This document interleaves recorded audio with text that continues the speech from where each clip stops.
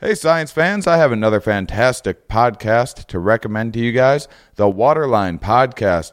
Everything you need to know about the science of water. Have we managed to develop the most sustainable irrigation techniques? Can water be the bringer of peace? Can flushing your toilet light up your house? The answer to all of these questions and many more in the Waterline Podcast, which is an initiative of the Israel New Tech as part of the Israeli Ministry of Economy and Industry. It's a new podcast that is created to communicate the many facets of water. So please check out an episode. I've checked out several. I actually went back and listened to the very first episode, which gives you a nice overview of sources of fresh water all around the world, rivers, lakes, underground sources, and to see how delicate they are, how prone they are to contamination. This is exceptionally important stuff for our world and our future, and I highly recommend this podcast. Search Waterline Podcast on iTunes or in your Android podcast app. Very quick date plug before we go into it. I haven't done a date plug in a while. I don't know why. I try to keep these intros and outros short, believe it or not. You wouldn't always know that. But I do strive for that. Just getting into the meat of the show, and today is a fantastic one. So, for those of you that happen to be in any of these areas, I would love some support, or if you know anyone in any of these cities I'm about to rattle off. Always great to have fans come out, and always great when fans can spread the word to their friends and loved ones and enemies and all that good stuff. I have Seattle coming up. I have a bunch of dates in Oregon coming up, a bunch of one-nighters in Oregon. A lot of these are club dates, like week-long things, but here's some one-nighters in Oregon: Bend, Newport, Richmond, Lincoln City. Boom. Maybe I stop in and I do some spots around Portland from time to time. If you follow me on Facebook and Twitter, I sometimes announce those, just trying out some new stuff and whatnot usually. I have Winnipeg coming up in April, as well as Des Moines. I have Jamaica coming up in May. Looking super forward to the psilocybin retreat in May. I guess some of you are starting to show a lot of interest, and it's been starting to fill up. So it's looking like it's going to be a success. It's looking like it's going to be a fun one, and it might be the only time that we get a chance to do this together. Here we are, mushroom retreat together in Jamaica. I think it's going to be fantastic. Who else is doing such a thing? It's awesome. I feel like a crazy person for even doing it, but I've already done it before. It was awesome, and it's going to be great again. Minneapolis coming up, in Grand Rapids. I haven't started filling my second half of the year yet. I haven't started reaching out for dates because I have a bunch of other projects going on that I hope to share with you guys soon. Maybe even some TV projects. Can't share too much just yet. Plus, a lot of that stuff is basically a lottery ticket. It's the chances of some of those things actually taking off are slim to none. But I'll share more news as soon as it comes in. I've been feeling a little more excited. I've had ups and downs lately, but I've been getting myself a little bit out of a funk, and I'm excited to be doing more club work again and kind of getting back into the routine of that. Been doing a bunch of fantastic podcasts lately, finally getting a bunch in the bank, which is a lot of stress off of me. And then I also already know how good the next, I think I have 5 already in the bank now, 5 more podcasts coming up. They're all fantastic. So I've been pretty excited about that. Again, try to keep these intros short, and then here we go. 3-minute mark and counting. I thought it was going to be shorter than that. That's expectations versus reality. That's just what you get sometimes. I'm such a reserved person, and then you stick me in front of a microphone by myself to do a stupid intro or outro for a podcast, and I just start blabbing. I don't know what gets into me in these things, but I'm glad you guys like to most of you like to keep up with what I'm doing. I'm sure some of you skip right over this stuff. Don't blame me one bit. There's some of you out there, but I am grateful that that many of you like to keep up with what I'm doing, and everywhere I go, I get Here We Are fans coming out and supporting the shows, and that means a whole lot. So thank you guys, and enjoy today's really wonderful episode about ADHD. Are we? Yes. Where are we? Here. Why are we here? Not entirely clear. We are misfits thrust into existence by random chance, with no hints at all as to how we're supposed to make sense of it all. It's immensely bizarre. Here we are. Hello, everybody, and welcome to the Here We Are podcast. Today, I have PhD student in the Behavioral Neuroscience Department at Oregon Health Science University, Brittany Elfrin joins me. Hello, thank you. We did. That was 4 intros. I always inform my listeners in how many times it took me to get it right, but we nailed it on the 4th one. I think it was, It's a running joke in the podcast that I can't do intros. One of these times, I'll just leave in all of the bad ones that I do so people can hear so they how can really know how bad it is, because it is amusing.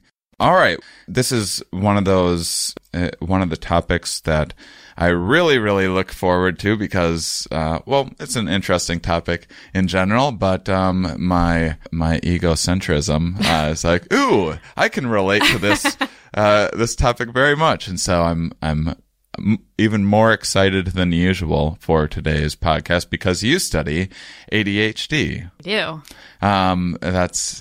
It's something that many people in my life think that I have, and I'm pretty sure that I have as well. So interesting topic. How did you get into studying ADHD?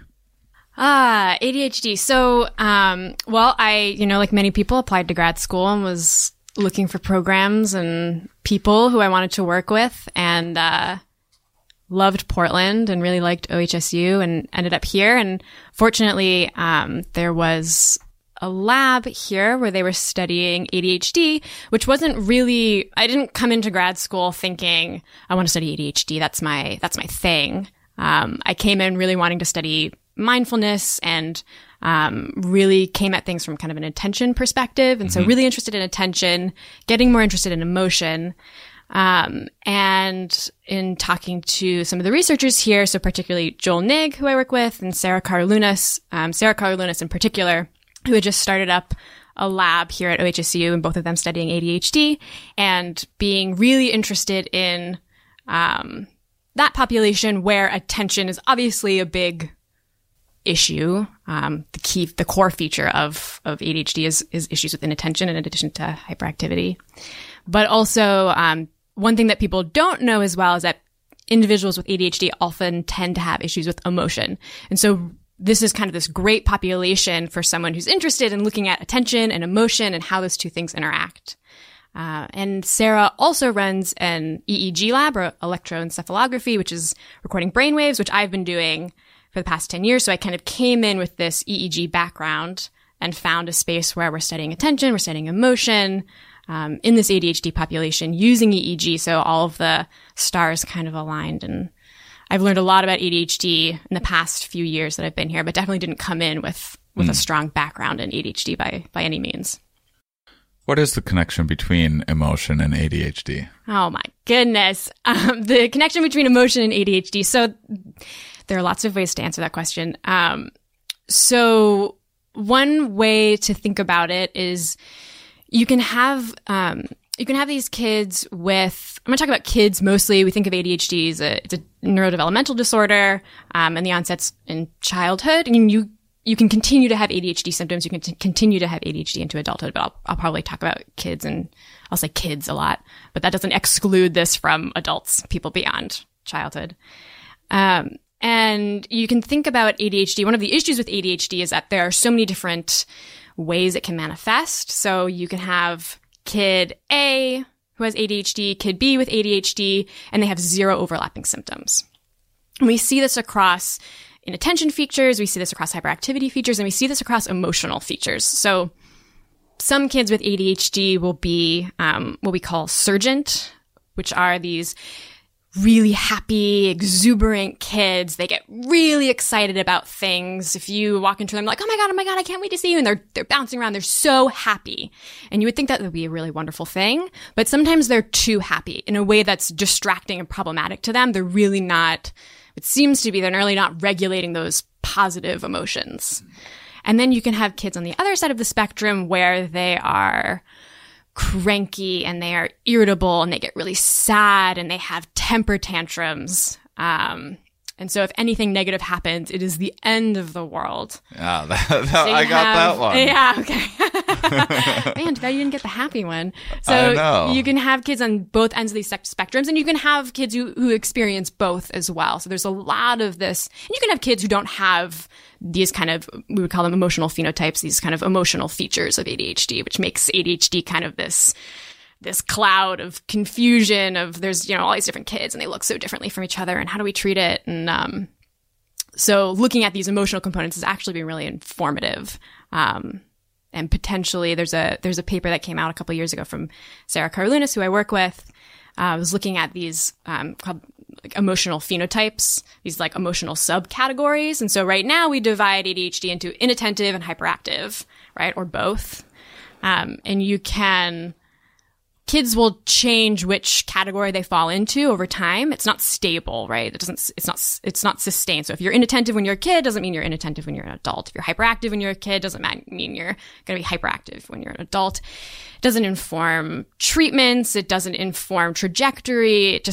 It's not that informative, but it's the category that we have. So there's this push to try to understand, well, maybe there are better subgroups of people with ADHD. And so one way of looking at this was looking at these emotional subgroups. So we've got these surgent kids, the super happy ones. We've got these irritable kids, the kind of the cranky ones. And we've got kind of emotionally normal kids.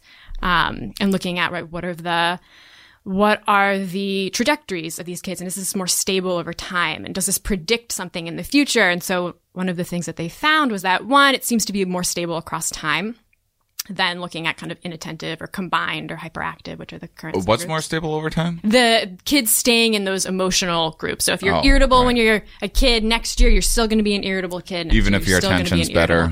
Yeah, even if your attention is kind of fluctuating, that irritability will stay with you in terms of as long as you're staying in that ADHD group, I guess. We don't see these groupings. If you look at kids who don't have ADHD, they don't divide up into these nice groups as well. This is kind of specific to ADHD.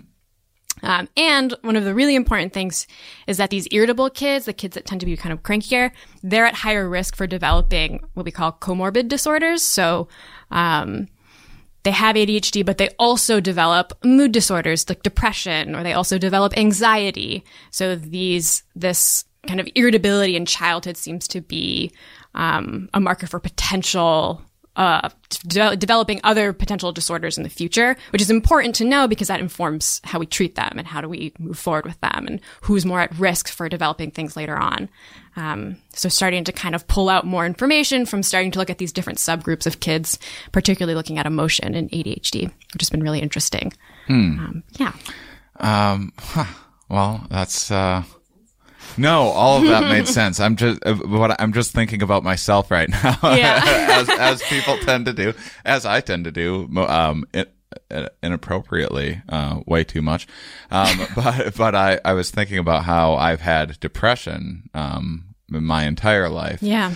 And then just about a year ago, I started experiencing anxiety regularly for the first time. And so, it's interesting that it predicts potentially more symptoms in the future. Not that, I mean, I haven't been officially diagnosed or anything. Yeah. But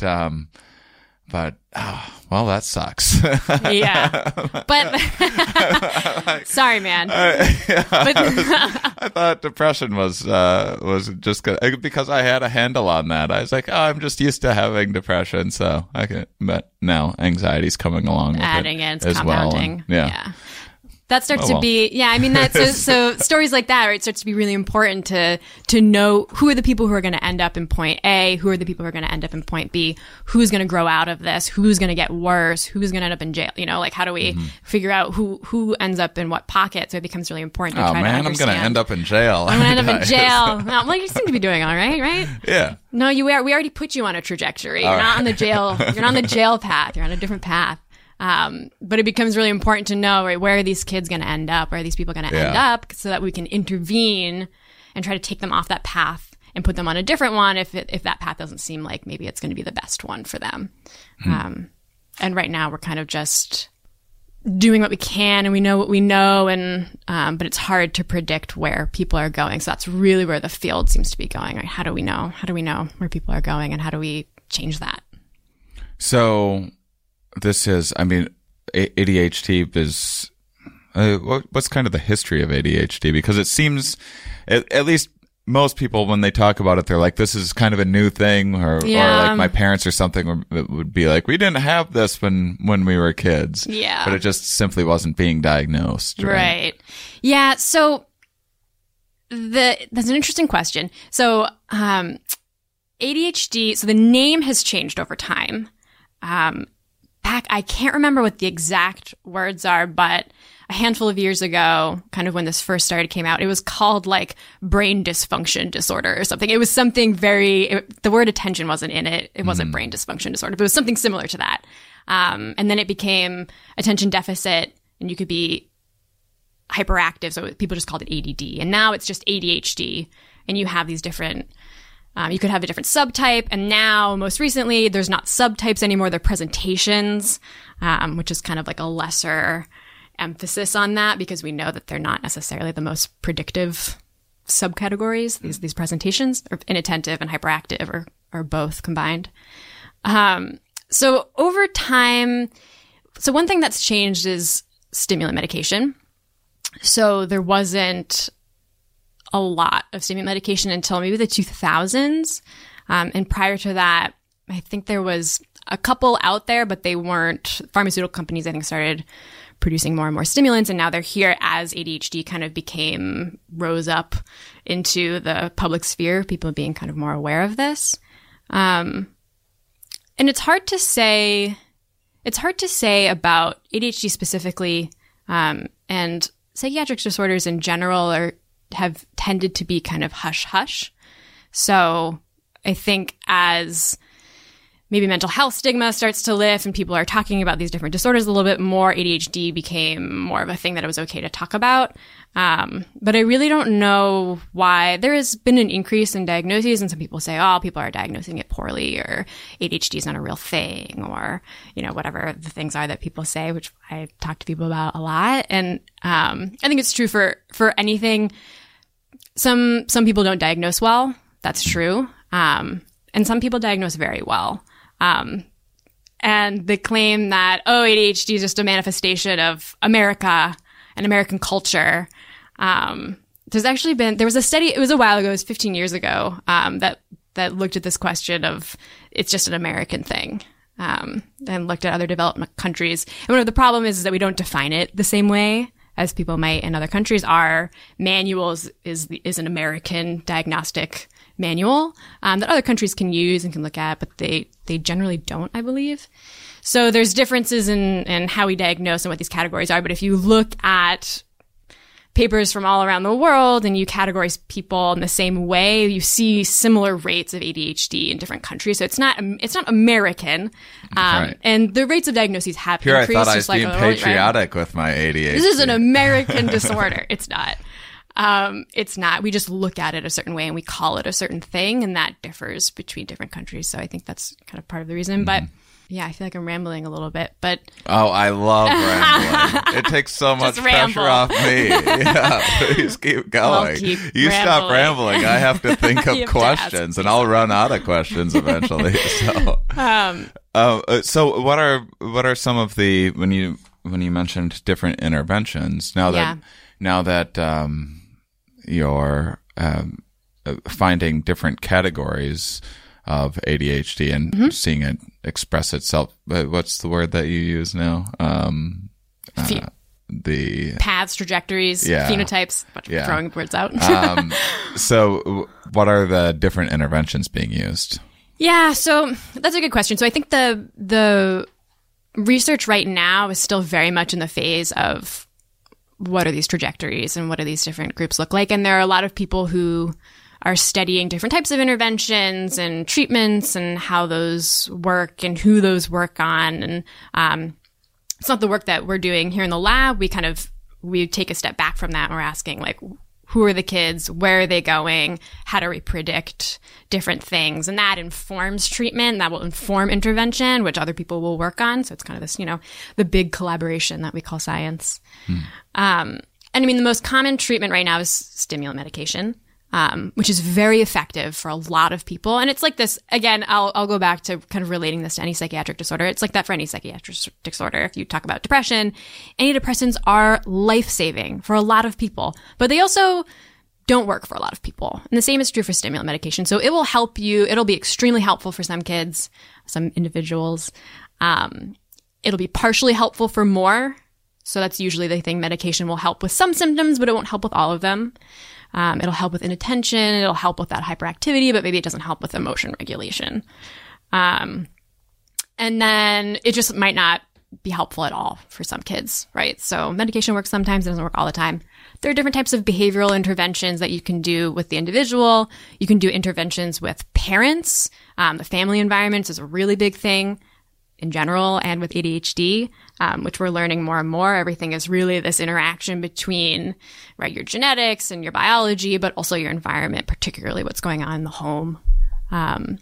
And so behavioral interventions, medical interventions, medication interventions are kind of the biggest thing. There's a general push in the world looking at mindfulness interventions. There haven't been a ton looking at ADHD, and most of them are pretty small. So that one I would say is inconclusive, but we like to think that it'll be effective because we love mindfulness. But sure, yeah. we all love mindfulness. Yeah, I try it. My life is better when I'm meditating regularly. Yeah, for sure. Yeah, that sounds right. But it's hard to do, and it's hard to motivate people to do that, especially if you have a group of people who are not necessarily known for their self-motivation ability, which would be an ADHD population, oftentimes, but not everybody, obviously, but a lot of people.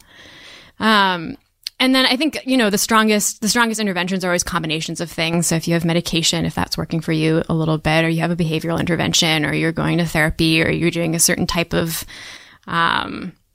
diet plays a big role. If you are having interventions from the family end and from the self end, and you have medication, right? These combinations of things. But again, that's really a lot of the research is going into understanding what are the mechanisms, right? What's the biology? What's the environment? What are these interactions? And how does that inform our treatments? So how can we better treat these individuals? Because right now it's a little bit of a guessing game, and we throw them into a pool together, and they're not all the same. And again, that's true for every psychiatric disorder, not just ADHD. What about abuse problems with some of the medications out there? Because that's one that it seems like it's more of an issue than with other medications and disorders. Yeah. So, I also actually, great question. I ask because things have just, organizationally in my life, things have just been getting out of control lately, and I just need to pull my act together, just from the standpoint of doing paperwork and things like that I just simply can't get myself to do. And so I had a manic episode last summer triggered by psychedelics. And so then I was diagnosed with bipolar 1, put on a mood stabilizer, and then, which I actually think I'm bipolar 2, and it was just bumped up to 1 because of psychedelics. And I don't think that I would ever go to 1 without psychedelics. But But anyway, because of that, so I've never wanted to have have the treatment with ADHD, because I was always like, well, I'm a really creative person. I like the way my mind works. I don't mind that I'm distracted because I'm not terribly interested in a lot of the same things that people are interested in. So I'm like, well, yeah, I didn't care about history class because I find it boring and I wanted to be a stand-up comedian. So I was daydreaming about stand-up comedian rather than being a comedian rather than paying attention to class, which eventually paid off for me because I was visualizing and it worked. And so, but lately I was like, I think I need medication, but they won't give it to me because, now they're like, well, you have a drug abuse, which is silly, a drug abuse because I did because of one psychedelic experience that went haywire. So that's why I asked the question there must be practitioners out there that are worried about abuse issues. Yeah. For sure. Again, I'm not a clinician, so I'm not prescribing people, I'm not diagnosing people, I'm not directly in that world, but obviously sit adjacent to it. And just yes, there's an abuse issue with stimulant medication. I think because of that, particularly in terms of like performance enhancement, and there was a lot of stuff with like college students just like taking Adderall. And I think because of that, so now if you do have a stimulant prescription, you have to go to the doctor and re-get that prescription every time you need it refilled. And then you have to go to the pharmacy and get it refilled. It's a huge obstacle for people with ADHD, and can be really challenging for a population of people who have trouble with organization.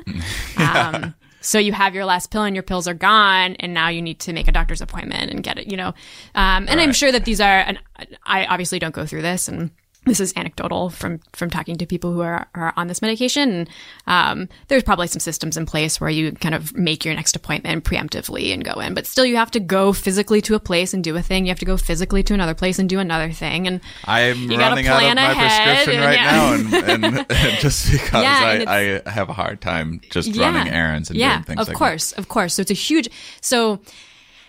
it's a very difficult problem to prevent a population from abusing a medication which has potential side effects, but also blockading that very helpful and important medication for the people who actually need it. And I think that's always kind of going to be a struggle. But another thing is kind of amping up the diagnostic procedure of actually diagnosing ADHD and having people go through the full diagnostic process.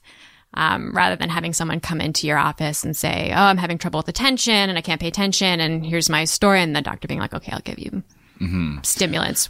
So I think there's this shift in kind of rigorous diagnostic procedures, which has always been preferable, but it becomes more and more important as we deal with medications that are susceptible to abuse in the population. So what is the full diagnostic procedure? Yeah. So, usually, again, I'm not a clinician, but usually researchers, people in the sciences are always so very careful not to like speak out of school or but we're like I'll act like I know about everything because I don't. I'm a comedian. I guess I get to just say whatever I want to, but you guys are so careful. So I end up putting people on the spot of talking about things that they're like, I'm not supposed to be talking about this because it's not exactly what but we'll give you a license here. Yeah. Oh, great. I love it. Perfect. I'm now a clinician. So you would, and I can speak also to, I mean, we diagnose in our lab, they're not official diagnoses, but we categorize people as having ADHD or not having ADHD. And so the types of procedures we do in the lab would be pretty similar to what you would do in a clinic. But you would go in, you would talk about your symptoms like you would in any other scenario. And so generally what you want is the opinion of the person complaining, obviously. So if I go in, I'm like, oh, I'm having problems with attention. I'll get evaluated. I'll have a clinical interview. We'll talk about those symptoms. We'll go through kind of checklists of things and elaborate on each of them. And that will be with the clinician. I would probably fill out some questionnaires about myself, these standardized questionnaires that have been validated to look at these different symptoms and diagnose ADHD. And importantly, if I'm an adult, I am going to have to think about what I was like as a kid. Because in order to get an ADHD diagnosis right now, you need to have had symptoms prior to the age of 12. And I'm also going to get asked to have someone who knows me well currently and probably someone who knew me well when I was a kid also fill out some questionnaires and report on my symptoms. So you want to get information, one, from the individual, but also from what we call informants, so other people who know them well.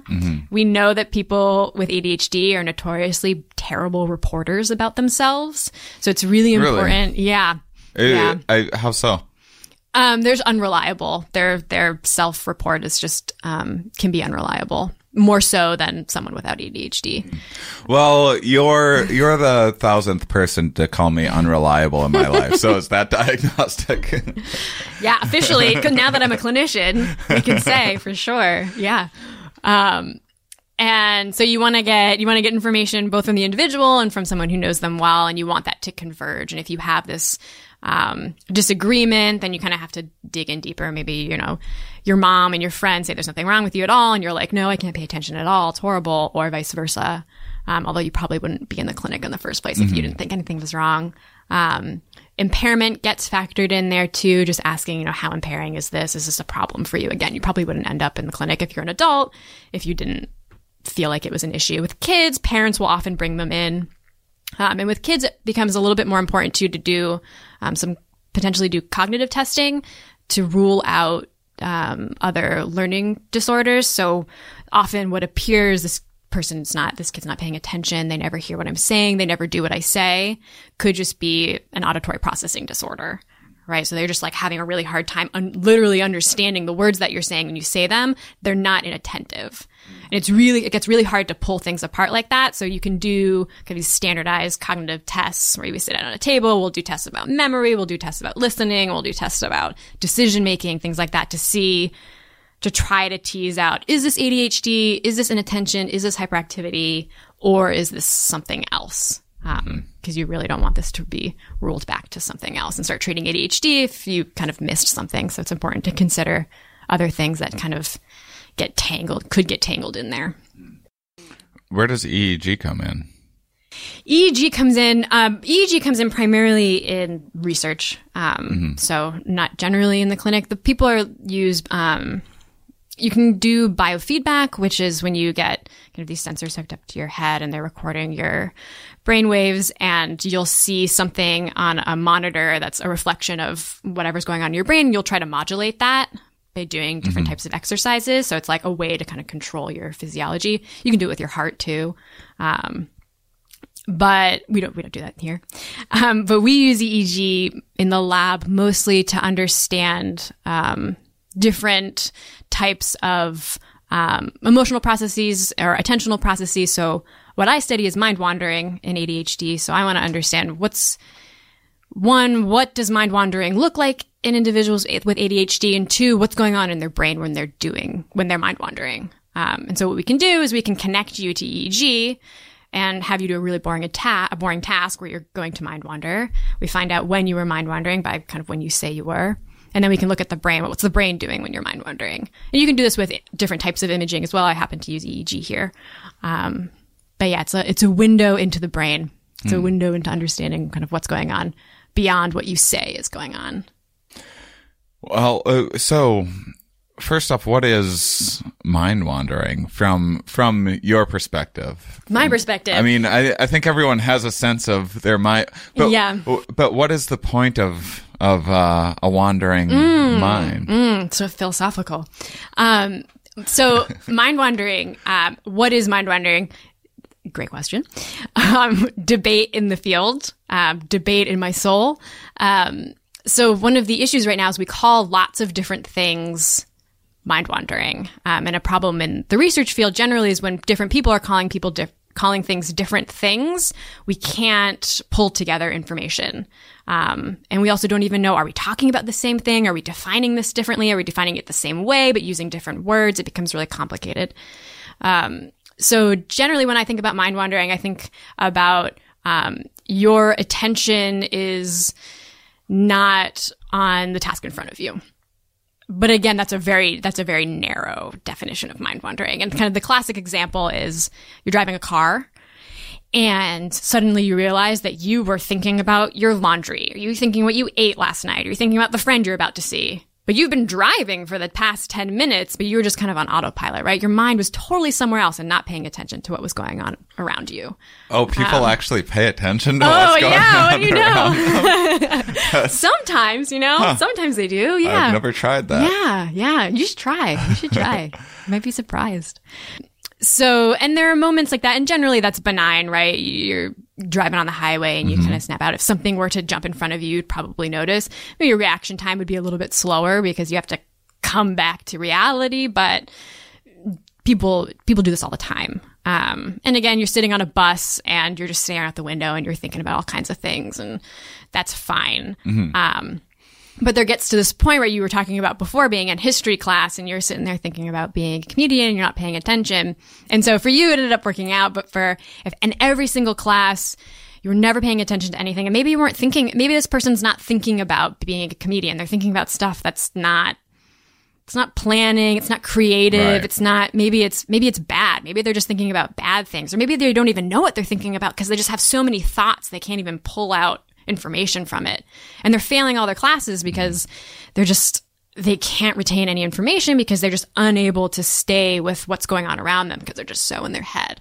And so this is one of the features that we see in ADHD is people come into the clinic and they say, I just have such a hard time paying attention. My mind just goes to all these other places, or I have so many thoughts at once, I can't even pull out information from that. Yeah. I used to feel that way all of the time. Not so much, as I get older, it seems like it's slowed down a bit. Good. Great. But I think that's why I liked alcohol so much. It felt like it slowed down my mind a little bit. Yeah. And it'll do that. and I could actually like grab onto a thought. I felt like thoughts were very, very difficult to actually grab onto and articulate. Yeah, I think that's an interesting thing too, because a lot of people with ADHD will often go down one of the trajectories is a substance abuse path. So they're using substances to cope with this, like I can't pay attention, or I'm feeling so restless and stuff, and maybe alcohol will help me.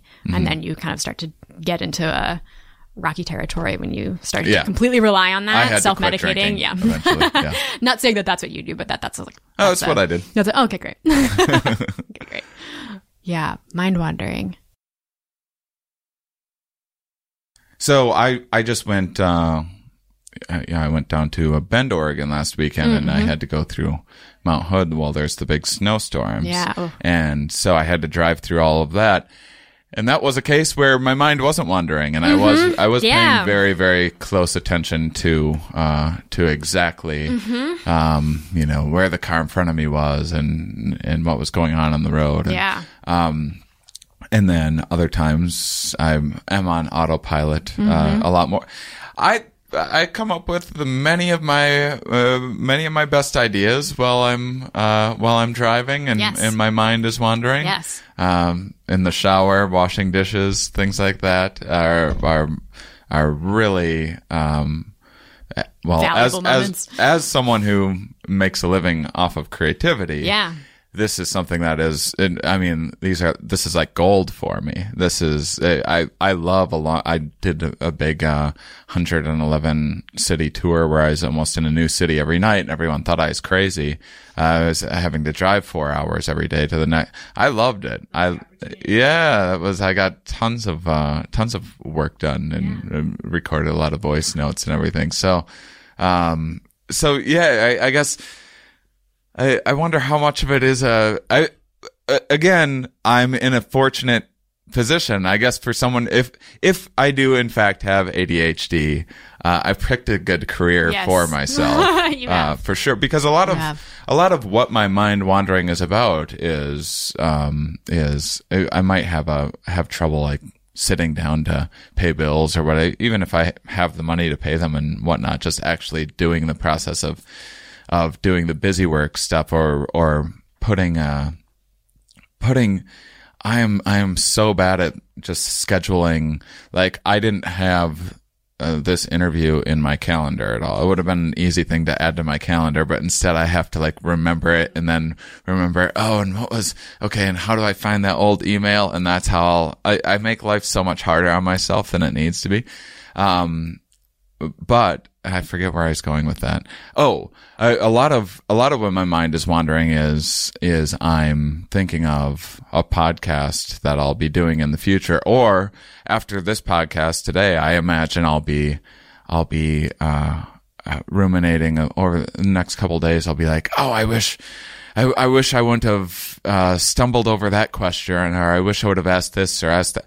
But those are all kind of that's the brain kind of learning from past behavior and kind of preparing for maybe future episodes that I'll do, or kind of running. I've gotten known as a pretty good podcast guest, and that's because when I do big podcasts, I sometimes spend a month just sitting around thinking about, spending a lot of time just sitting there thinking about interesting things to say when I'm a guest on a podcast. Yeah. That's what so it's hard for me to be like, well, that's still work to me. That's still that's a big part of what I do. So I do have a hard time teasing apart, like, when is this destructive? Yeah.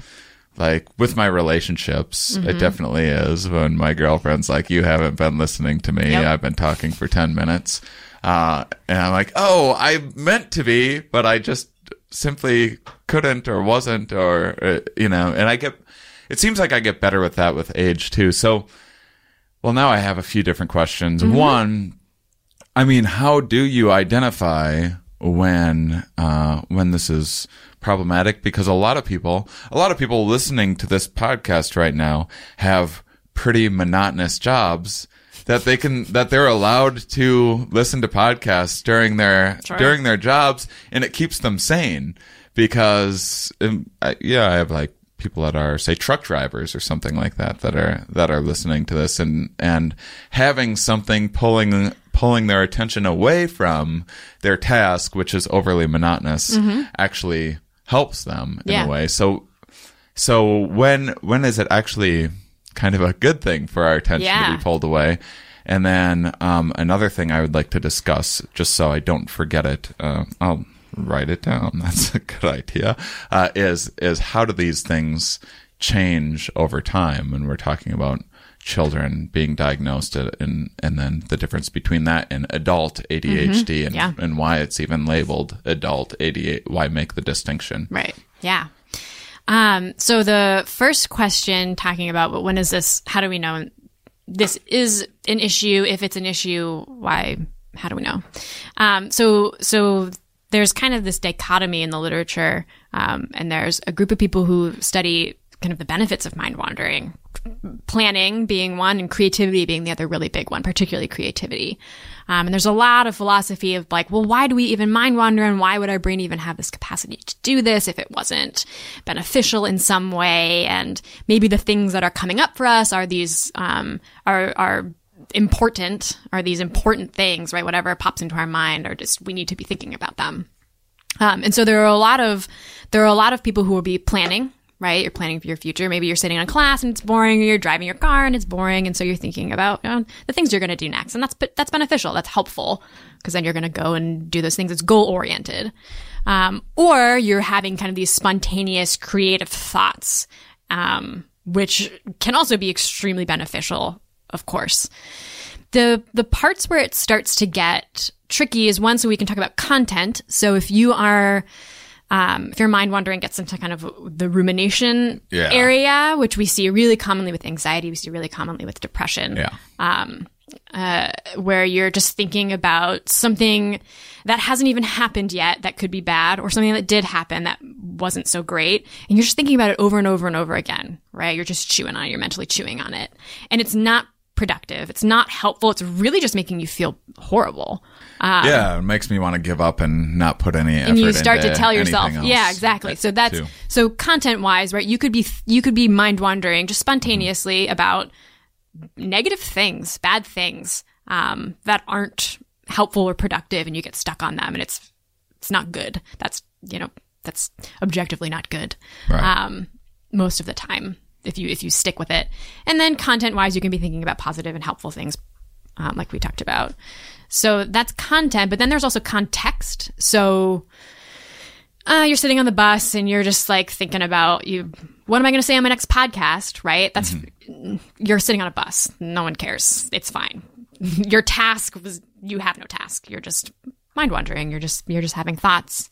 But if you're having a conversation with your partner and they're telling you something really important and you're thinking about all of a sudden what you're going to say on your next podcast, right, then you start to get into conflict, right? You're starting to get into social conflict and relationship conflict. Same thing with families. You got issues with families because you're not paying attention to them when they're talking, right? That becomes a really big thing. And then there's also classwork, the example I gave before of school, right? That context, it's important. There are some contexts where it's important for you to be able to engage with the thing around you, even if it's not the most stimulating, even if it's not the most engaging to you.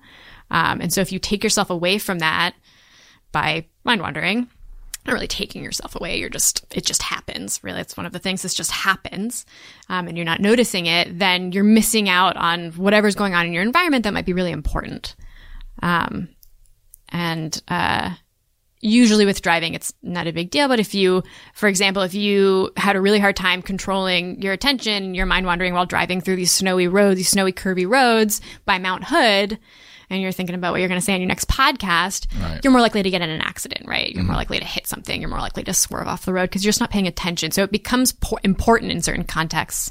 And so that's one of the things that I'm looking at is, okay, so we know that people with ADHD mind wander more. There's been a good amount of work. They just mind wander more. But there are questions about, what type of mind wandering, right? There's different types of mind wandering. Thinking about good things, thinking about bad things, thinking about lots of things, thinking about one thing, thinking about getting kind of distracted by things in your external environment, right? So I'm sitting in this room and I'm like, oh, the lights are so bright. And I'm just thinking about that, even though I'm talking to you right now. That's something in my environment versus, oh, I'm going to eat lunch later and it's going to be so great. That's completely internally generated, right? There's no food around us right now. I'm not triggered by something in my environment. So you just see these questions about, well, what type of mind wandering is happening? How do we quantify those? Are more types happening in ADHD than in other types and then in other people? And are these specific types more or less related to impairment, right? So we think if you're having lots of negative thoughts, that's probably more related to having negative affect in your life or having more negative emotions in your life, right? That's one thing we can look at. If you're when you mind wander, you're having all of these thoughts versus kind of thinking about one single thing, is that more impairing in some way? Is that more impairing for your relationships for some reason? Is that more impairing? Are you more likely to get in accidents if that's what's happening, right? There are these questions like this. So one of the questions is, how is mind wandering related to impairment? Are certain types related to impairment? Does it just matter that you just mind wander a lot, therefore you're going to have more trouble? And it also starts to get complicated when you think about the individual and you think about their, what we call executive function or their executive capacity. So their ability basically to handle lots of stimuli at once, have good working memory, be able to multitask, being able to kind of make decisions quickly, being just faster, physically faster. These things factor into like how well are you able to cope with the fact that you're mind wandering. Mm-hmm. And some people just would fall apart, right? You gave the example before of organization. So some people, they don't have an organization technique, right? You just had to find the emails, but you were able to do that and you made it here and we're having our interview. But there might be another person who's just like, they would just fail. They just couldn't recover from that. So there are these individual differences that play into it as well. So yeah, complicated question, complicated long answer. Yeah. No, it is fascinating too. It just consciousness is endlessly fascinating anyway, but even, I also think about not not specifically mind wandering, which a lot of mine is internal. It's not in fact, I rarely, like, I'll walk out into traffic and not notice that I'm doing it. I'm not the most observant person. So most of mine's internal, but a lot of stuff that kind of comes close to mind wandering, like when I'm doing these interviews, a lot of times I lose attention momentarily, and a lot of it is because I'm just processing the information. So you say something that is then kind of, I'm making associations to other things in my mind, so I can kind of work through what you're saying. But now, as my mind's doing that, I'm not listening to what you're saying in the present because I was paying attention, and because of that, there's kind of this processing. And is that considered something different? I think it would probably go into mind-wandering territory if I said something that you kind of latched onto. So maybe I was like, oh, there's free candy outside. And then I switch topics and you're like, free candy outside. And then you're like, oh my God, there's free candy outside. I need to go outside. And I've been talking for like 5 more minutes, but you're like, the candy's outside. But seriously, though, is there free candy outside? No, there might be. I don't know. We should, after this podcast, we're going to hunt for free candy. Find that free candy somewhere. Well, now you've ruined it. That's all that I can think about. Exactly. But I think in terms of just processing, kind of lagging behind what someone is saying, I wouldn't call that mind wander necessarily, unless you kind of stick with something and you go over it again, or you start to go off on a tangent. Right? If you're just kind of like reciting what someone else said and understanding it, then you're following along. But if you veer down a path and realize that you've missed a lot of time, then you wiggled off into mind wandering territory, I would say. Yeah. Huh. Yeah, that's tricky, finding the balance, because I mean, that's a big part of learning is taking information and then making it relevant to you, finding ways to make it make sense to you, and kind of, so the information that you're hearing and the information that you need to kind of process and translate into your own inner world is two slightly different things. And that's kind of where the executive function thing comes in. Some people just do that fast. They do it faster than other people. So if it takes you a while to understand something, you might get stuck on a concept that you're like kind of like trying to figure out, and then you miss a bunch of things, versus someone who's like, yeah, I get it. And they'll follow along with you because they're just able to process it a lot faster. So it starts to get tricky.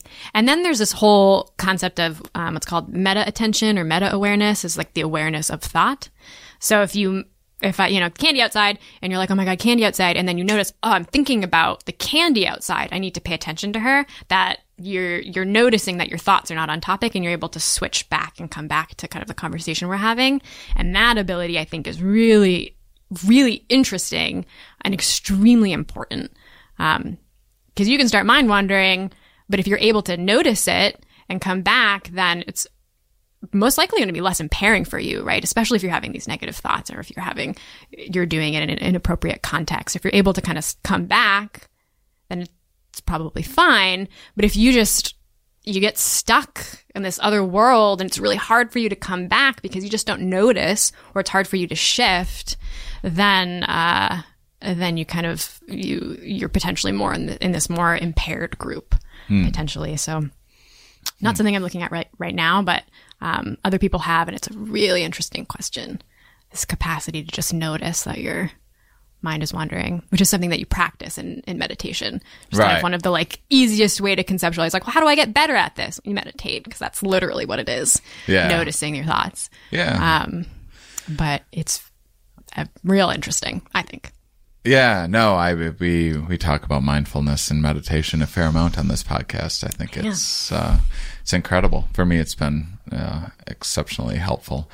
And I'm reminding myself that I need to stick to it more regularly.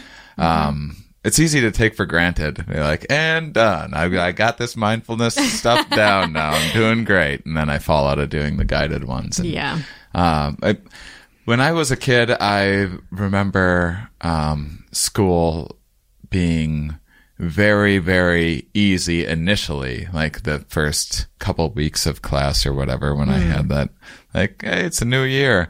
I remember processing the information really easily and then sitting around being like, why is it taking other people so long why are they having to over explain everything? And that's when my mind would start wandering. Sure. And then I would be not paying attention when new information that I didn't know would come up. And then I would find myself halfway through the semester completely lost because I stopped paying attention for a few weeks. And since I was like 6 years old, my name was always on the board with like checks and stuff. And I was always having to stay after class and being disciplined in some way. So these days, probably that's a big red flag. And that's something that someone's taking a look at a kid that's constantly having their name on the board. Ideally, in a school where teachers are kind of attentive and parents who are also attentive, it kind of takes both parties to. So if you have a parent and a teacher meeting, or a teacher who's contacting a parent in that context, ideally you would have a parent who's bringing their kid in. Hopefully they're getting what's called an IEP, or an individual education plan, so extra help in school if they need it. And there are, I think everyone can remember that kid in their class. Like, there are a couple of kids in their class, or maybe they were that kid in their class who just couldn't stay in their seat, or just wasn't paying attention, or just, whatever it may be. And it gets hard because you could go into a whole debate about the education system and the way that we teach our kids, and we're just not catering to kids' different needs, and kids have different styles of learning, and that's true. But we have a flawed system, and we need to do it one way right now, and hopefully that'll continue to change over time as we kind of learn new things about learning and how to best do that. But for now, we have kids who just need a little bit extra, and they need something a little bit different. So hopefully we can give that to them. But yeah, it becomes difficult when you're not engaged, or you're not aroused, or you're just not interested in what's going on around you. Once you lose focus, it's just kind of, you fall off, and it's really hard to come back after that for a lot of people. I had kind of poor reading levels when I was tested in reading. That was always my weakest. I did really well in math, and then I'm a slow reader still to this day. I actually didn't really start reading books until I was in my early 20s. I always cheated on book reports and whatnot. So I think that was part of it, was I just was never reading, so I didn't get the practice. Now, but is that a big problem with kids with ADHD? Is reading, or is it different for everyone? It's different for everybody. There's such a widespread. So generally with kids, generally in ADHD, you'll have a slightly lower IQ than the rest of the population. That's kind of common to that group. But there's also a subset of individuals who have really high IQs, and then they start to be able to really cope with the ADHD in a different and interesting way. But that's kind of that's a whole field of these kind of gifted kids with ADHD. So generally IQs are a little bit lower, and things like dyslexia or other learning disorders are often paired with ADHD, which makes it a little bit more complicated, like we were talking about before, kind of to pull apart, well, what's a learning disability? What's a learning disorder? What parts are ADHD, and how do we pull them apart, and how do we treat these different things? And that's where getting kind of a full evaluation and coming up with a plan in school being kind of the most important thing. And then hopefully them developing some type of coping mechanisms or strategies for kind of moving beyond the educational system and dealing with those things in the world is ideal, but we don't live in an ideal world. But I think a lot of school systems are doing what they can to kind of get the resources to these kids, and those two things often go together, learning disabilities and ADHD. Do you think it's harder in a more distracting world with social media? I mean, when I was a kid, I was sitting in class wishing that I was home playing video games, and now kids have video games in their pockets.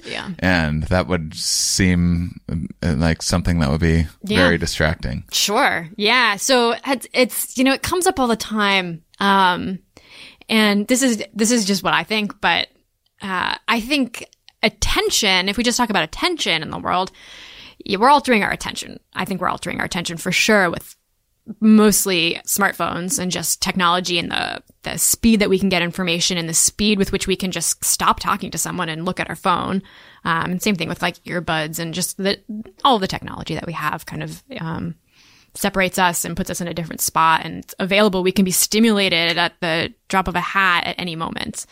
So I think for the entire population, attention is changing, and attention spans might be changing, and expectation is changing about like, well, I should be engaged all the time because I have the ability to be engaged all the time. And people having maybe a little bit of a harder time sitting with boredom, or figuring out a way to entertain themselves that does not involve pulling out a phone. But in terms of ADHD, I mean, ADHD has been a thing. ADHD is still a thing. And as all people have this shift in attention, I mean, the individuals with ADHD will go with that, and maybe they'll have a harder time sitting with their boredom or sitting with not being totally engaged with something. Will be more likely to want to grab at things, especially if you have that hyperactivity aspect. Okay, that's those fidget spinners are a big thing of just like having something that is stimulating to you. I like those fidget spinners. Yeah. I think they're so weird. They're fun to hold, but it's interesting seeing all the things that are coming out for kids to distract themselves with. But I mean, there's a little bit of theory behind this idea of having something that's it's really about stimulation and arousal. There's a whole theory of ADHD that revolves around arousal, and is that these kids, or probably a subset of these kids, just have low arousal, just baseline. They're just like not feeling stimulated or engaged, and it makes it really hard for them to engage and to attend to something because you're just not feeling it, right? So if you can do something to raise that arousal level, right, give them something physical that's stimulating them, then maybe they'll be better able to pay attention to something else, which is why often you see in ADHD kids who, right, video games or something that they think is really interesting, right? It could be science class, whatever it may be. They'll be locked in. Their attention is hyper focused on something that they love, but then completely gone for something that they don't think is interesting at all. So there's this kind of arousal differential of like what's engaging to you and what isn't. And when you are engaged, you're able to hold on to it. But if you're not, it's a lost cause. So how do we kind of keep that arousal level up? So that could be one argument for the fidget spinner, but yeah, I also spin poi. Oh yeah, and that seems to help. That seems to help with it. It's like the weight of it just kind of pulls me out of my head enough to pay attention to other. Like I sometimes feel like I can pay attention better to things. Like if I'm listening to a lecture at home, if I'm doing like Sudoku or something, I can pay attention much better. Raise it up. Yeah. And so, but also again, as I get older, I used to be such a huge adrenaline junkie. I still like, risk-taking stuff a little bit, but not like I used to. So it brings us back to the question I was going to ask earlier about how does this change over time? What is the difference between, ADHD in kids and adult ADHD? Yeah. So, I mean, the biggest thing is really, so in kids, so just diagnostically, in kids, you have to have either 6 inattentive symptoms or 6 hyperactive symptoms, or you could have more, you could have both of those things, but at least 6 in one of those categories. As an adult, you just need 5, so it drops down a little bit. It's not really that drastic. So the diagnostic criteria in an adult is a little bit more lenient than in a kid. But again, as an adult, you have to have had ADHD as a kid. So that's just in terms of diagnosis. One of the things, I mean, the big things that we see is the manifestation of hyperactivity. So in adulthood, inattentive is really tends to be the primary complaint, which, problems keeping a job because you're just not paying attention, or you're disorganized and you don't make it to meetings, or you're having problems with relationships because you're not listening to what people are saying, or you never do what they say, or you can't get things done, or right, these organization and attention things are kind of the big things that come up the most. And you can still have hyperactivity symptoms where you just kind of need to be like running around and going more. But as an adult, it's a little bit more acceptable to kind of like get up and move around a lot. Whereas you're a kid and you're in the class all day, if you get out of your chair, it's a huge problem. So the hyperactivity kind of manifests just socially in a different way in a kid, and also tends to kind of decrease as people get older. So like running around and jumping on stuff you shouldn't be jumping on, and just that like impulsivity aspect. Not to say that there are adults who are still impulsive for sure, but I think inattentive starts to move up. And there's a really interesting thing too with males and females. So in kids, ADHD is prominently is much more prevalent in males. And there are a lot of debates as to why that is. And one of the biggest one is that it just manifests in a much more visible way in males. And in females, it's much more kind of inattentive and more internalizing and you know, quote unquote, quieter. And in males, they're just like running around and grabbing stuff. And it's just more seeable. And maybe we don't have the criteria to really capture what's going on in females.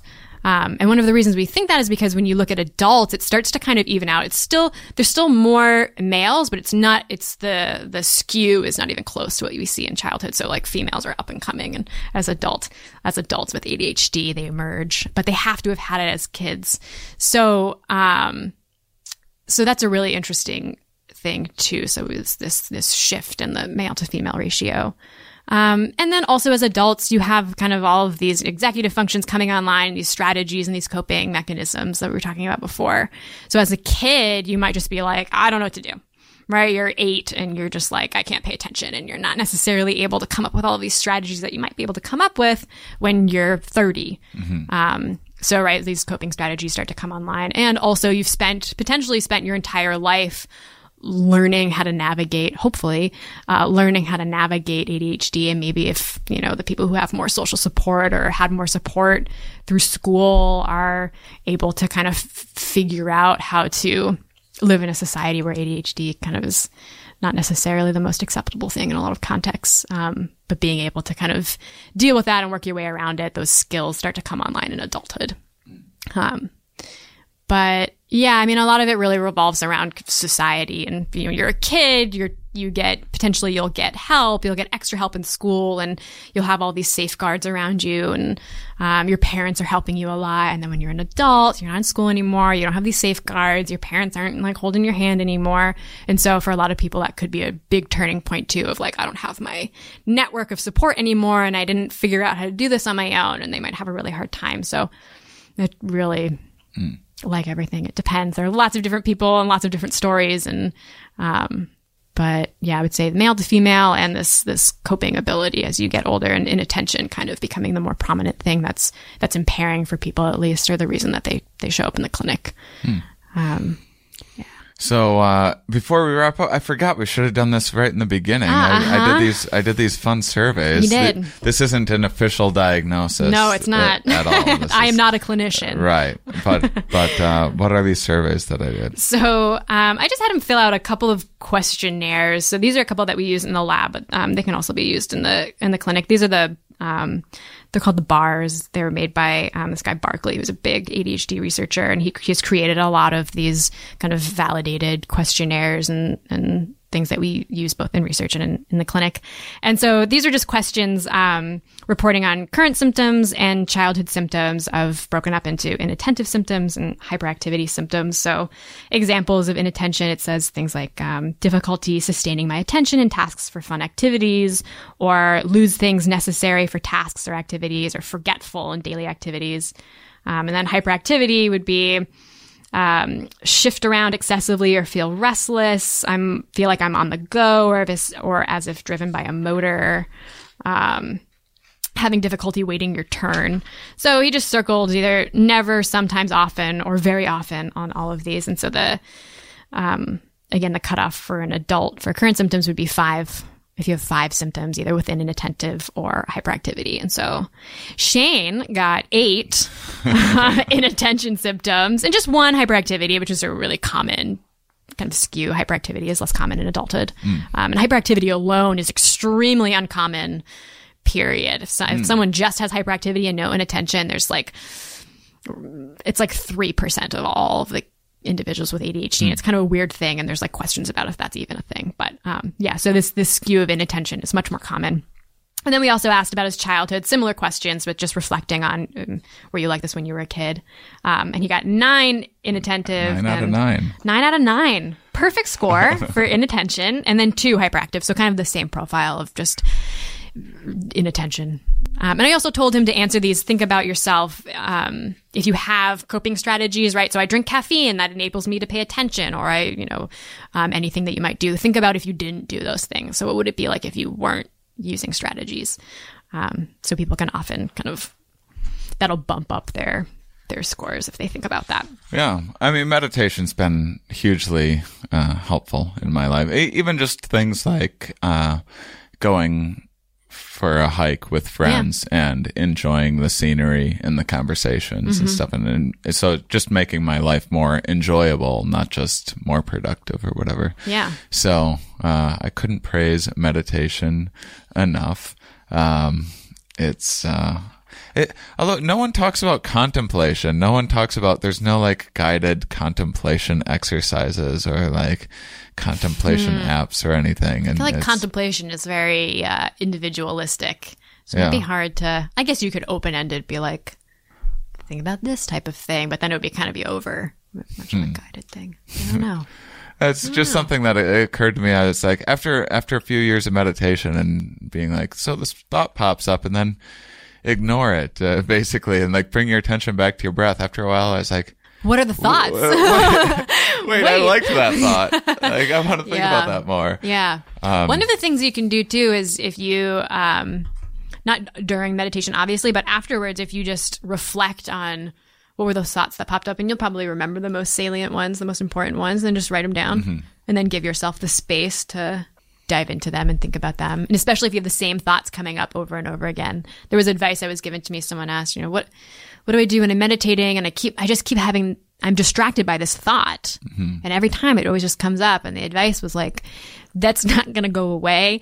And you really have to address the thought. It's always going to be there. So take the time to address the thoughts that you have coming up, particularly the ones that are over and over again, which I thought was really good advice. Yeah. Yeah.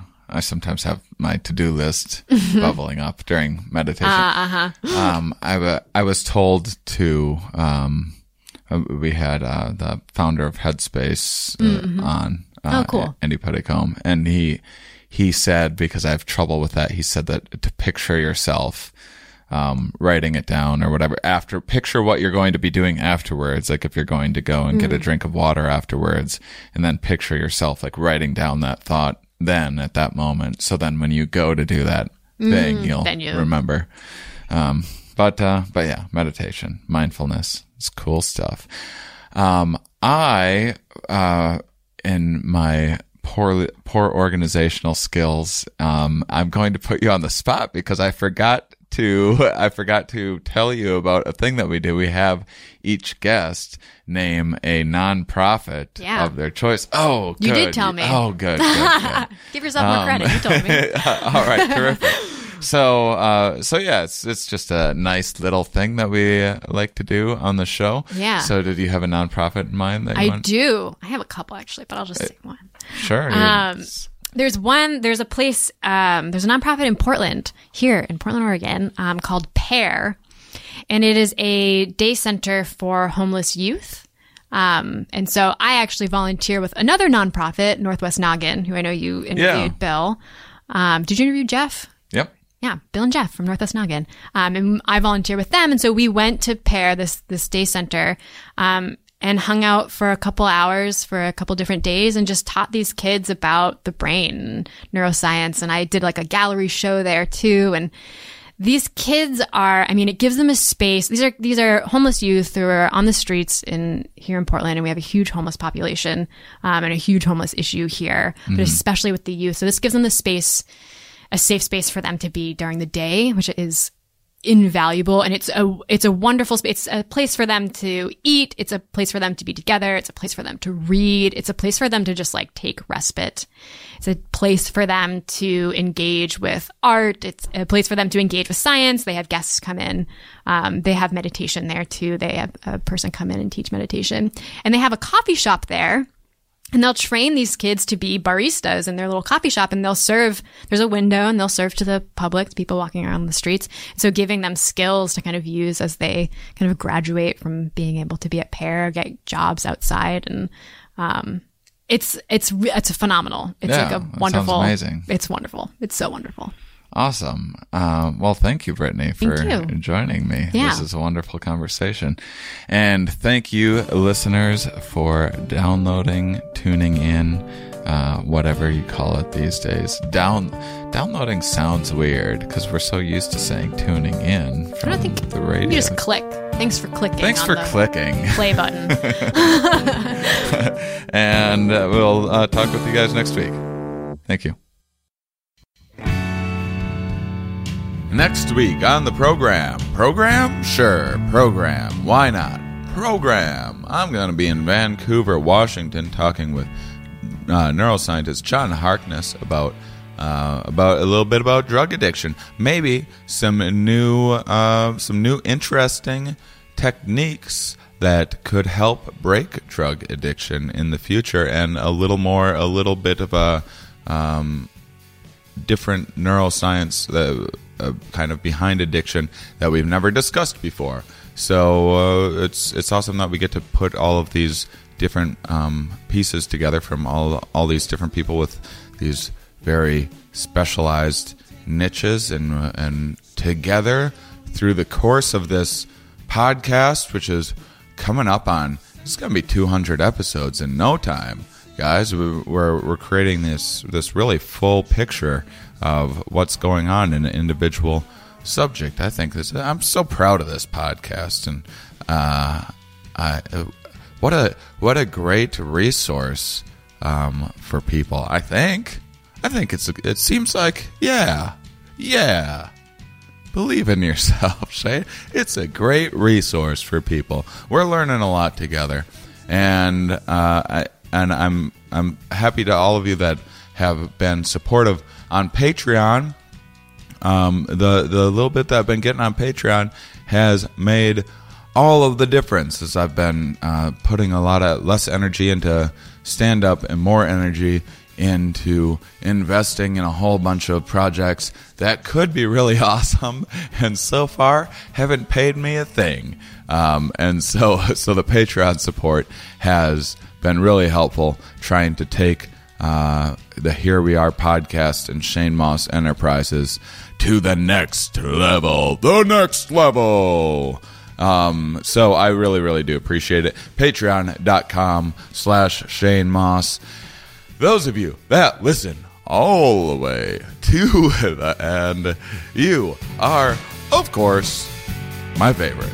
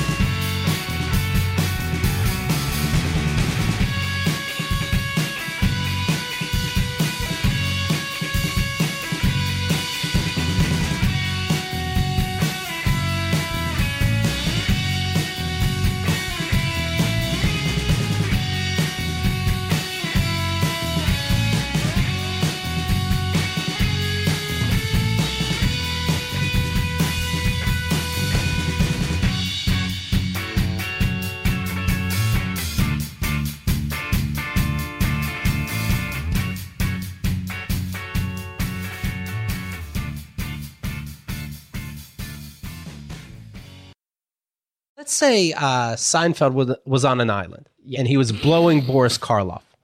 What would that be like? It might go something like this.